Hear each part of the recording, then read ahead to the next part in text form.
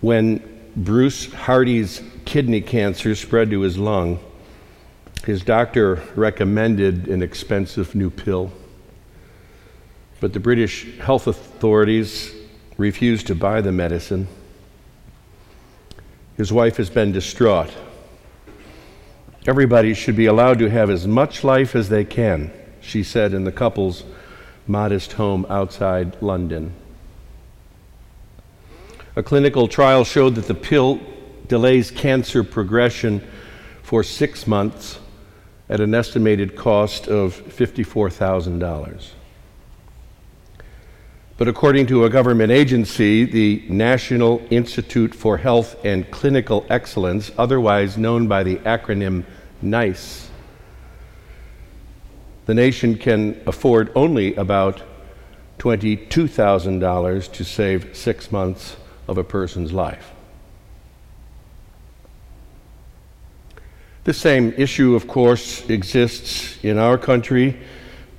Skyrocketing prices for drugs and medical devices have led a growing number of nations to ask the hardest questions. How much is a life worth? Mrs. Hardy reflected, it's hard to know that there is something out there that could help, but they're saying you can't have it because of cost. What price is life? She asked. Well, after reading this, I sat quietly for a long while, actually, and thought about my life and the lives of those closest to me. And then out into an ever-widening spiral of life, say, all the way to the farthest reaches and poorest villages of the world. I just sat with it. What price is life? I let the matter settle into my consciousness.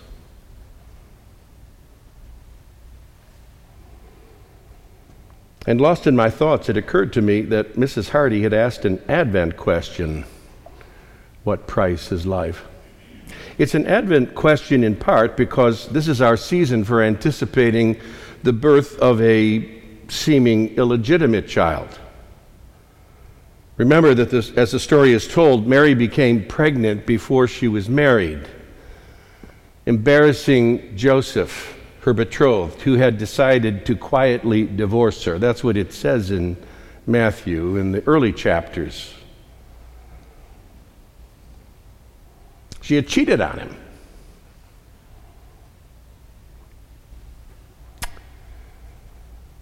Yet that little vulnerable life was deemed worthy of a loving reception, and the child would grow into a man who would come to be known as the very embodiment of abundant life, only to die horribly 30-some years later as a victim of political corruption.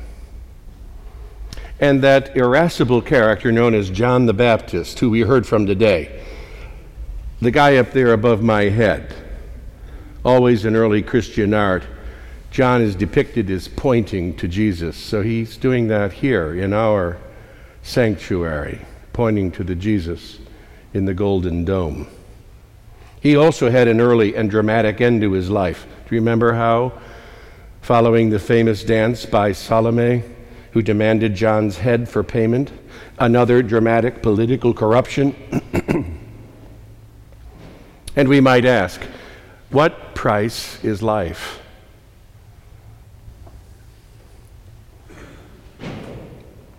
That question has specific economic considerations in the 21st century that absolutely confound all of our ethical formulations. But it also has a timeless existential quality as well. If we listen deeply to that question, I mean really listen, we'll hear much of the world's trauma in it. Listen close and we'll hear about the astonishing cost of war, for instance.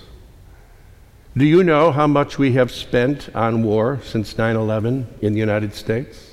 Just the United States, do you know? Someone knew at 9 o'clock. $6 trillion. $6 trillion, a number so big we can make no sense of it whatsoever. And so it just goes, whew.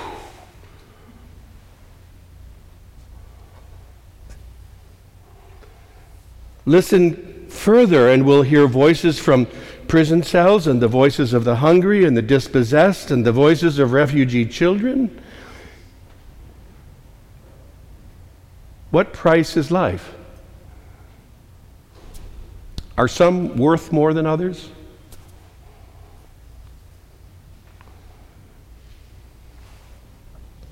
Writing to the Roman church, you heard earlier, Paul strenuously emphasized that Gentiles were as worthy as Jews of God's grace and favor.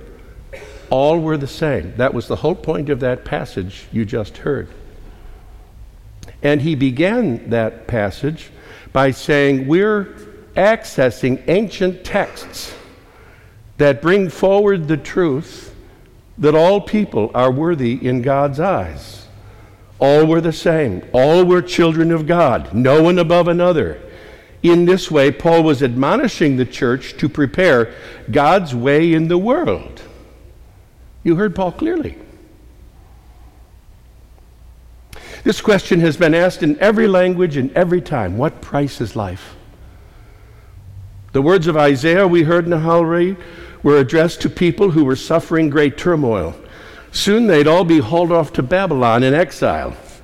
They yearned for someone to take notice that their lives were worth a lot more than what they were then experiencing. They longed for justice.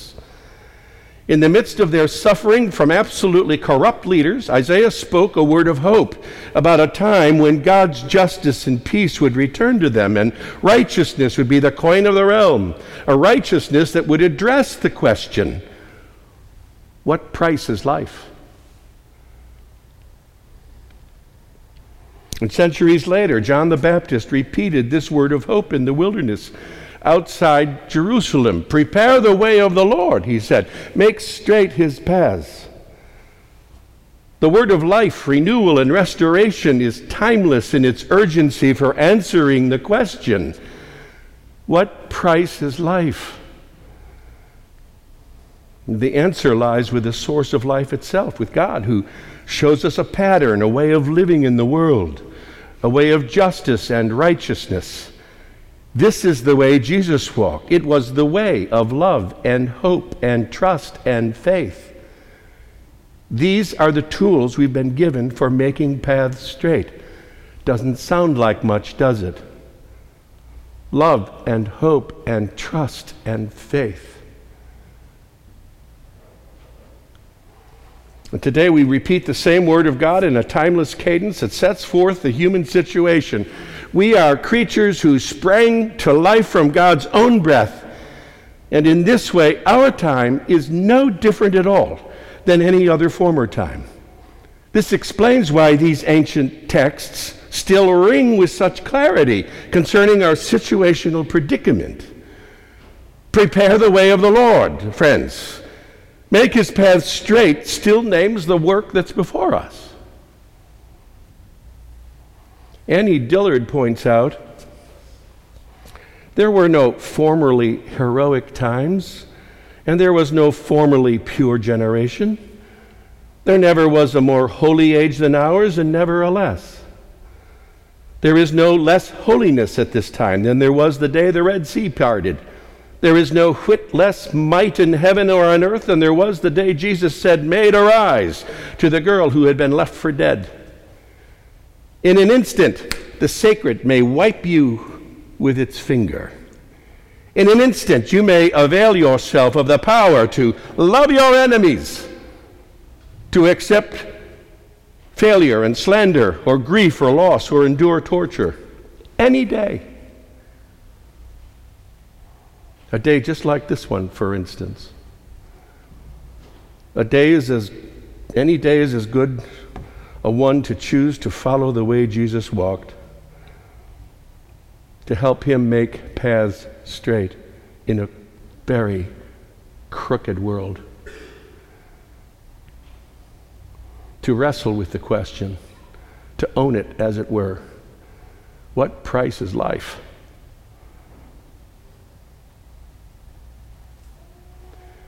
Theologian Paul Tillich once said that if eternity is not seen in the present, it cannot be seen at all.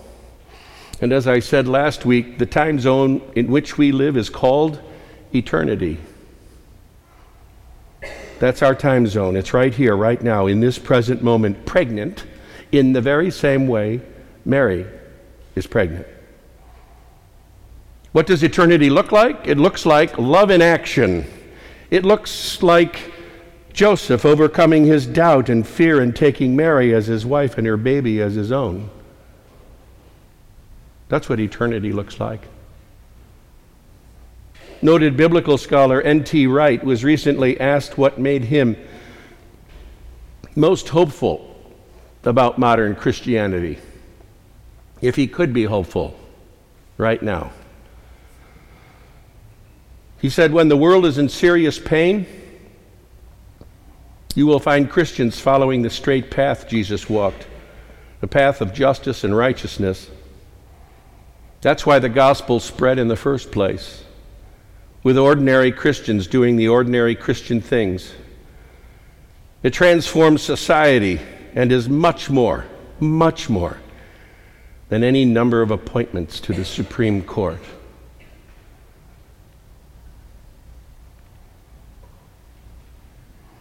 And he wasn't so much making a political statement as he was making a theological statement, which is, the work before us isn't out there with somebody else or with associating organized with political power. The answer is right here with us. How ordinary Christians conduct their lives. The onus on us. The onus on us. What we do.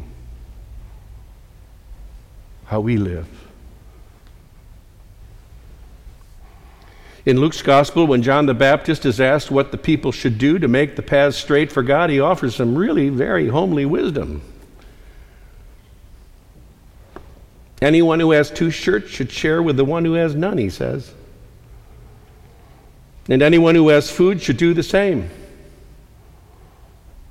Even tax collectors came to be baptized. Teacher, they asked, what should we do? Well, don't collect any more than you are required to, he told them. And then some soldiers asked him, and what should we do?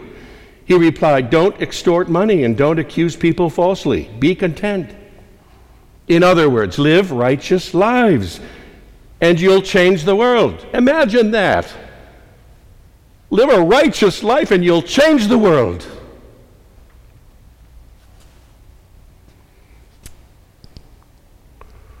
Treat one another well, as equals.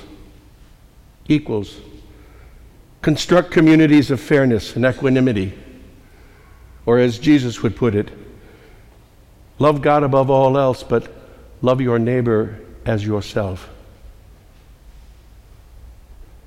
Make love real. That's what it means to prepare God's way in the world. Making love real.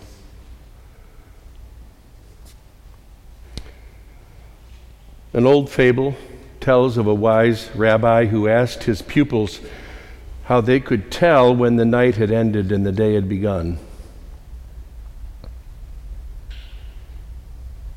Could it be, one of the pupils asked, when you see in the distance an animal and can tell whether it's a dog or a sheep? No, answered the rabbi. Another asked, well, is it when you can see a tree and know whether it's a fig or a peach? And again, the rabbi answered, no. Well, then what is it? The students asked. It is when you can look on the face of any man or woman and see that it is your sister or brother. Because if you cannot see this, it is still night.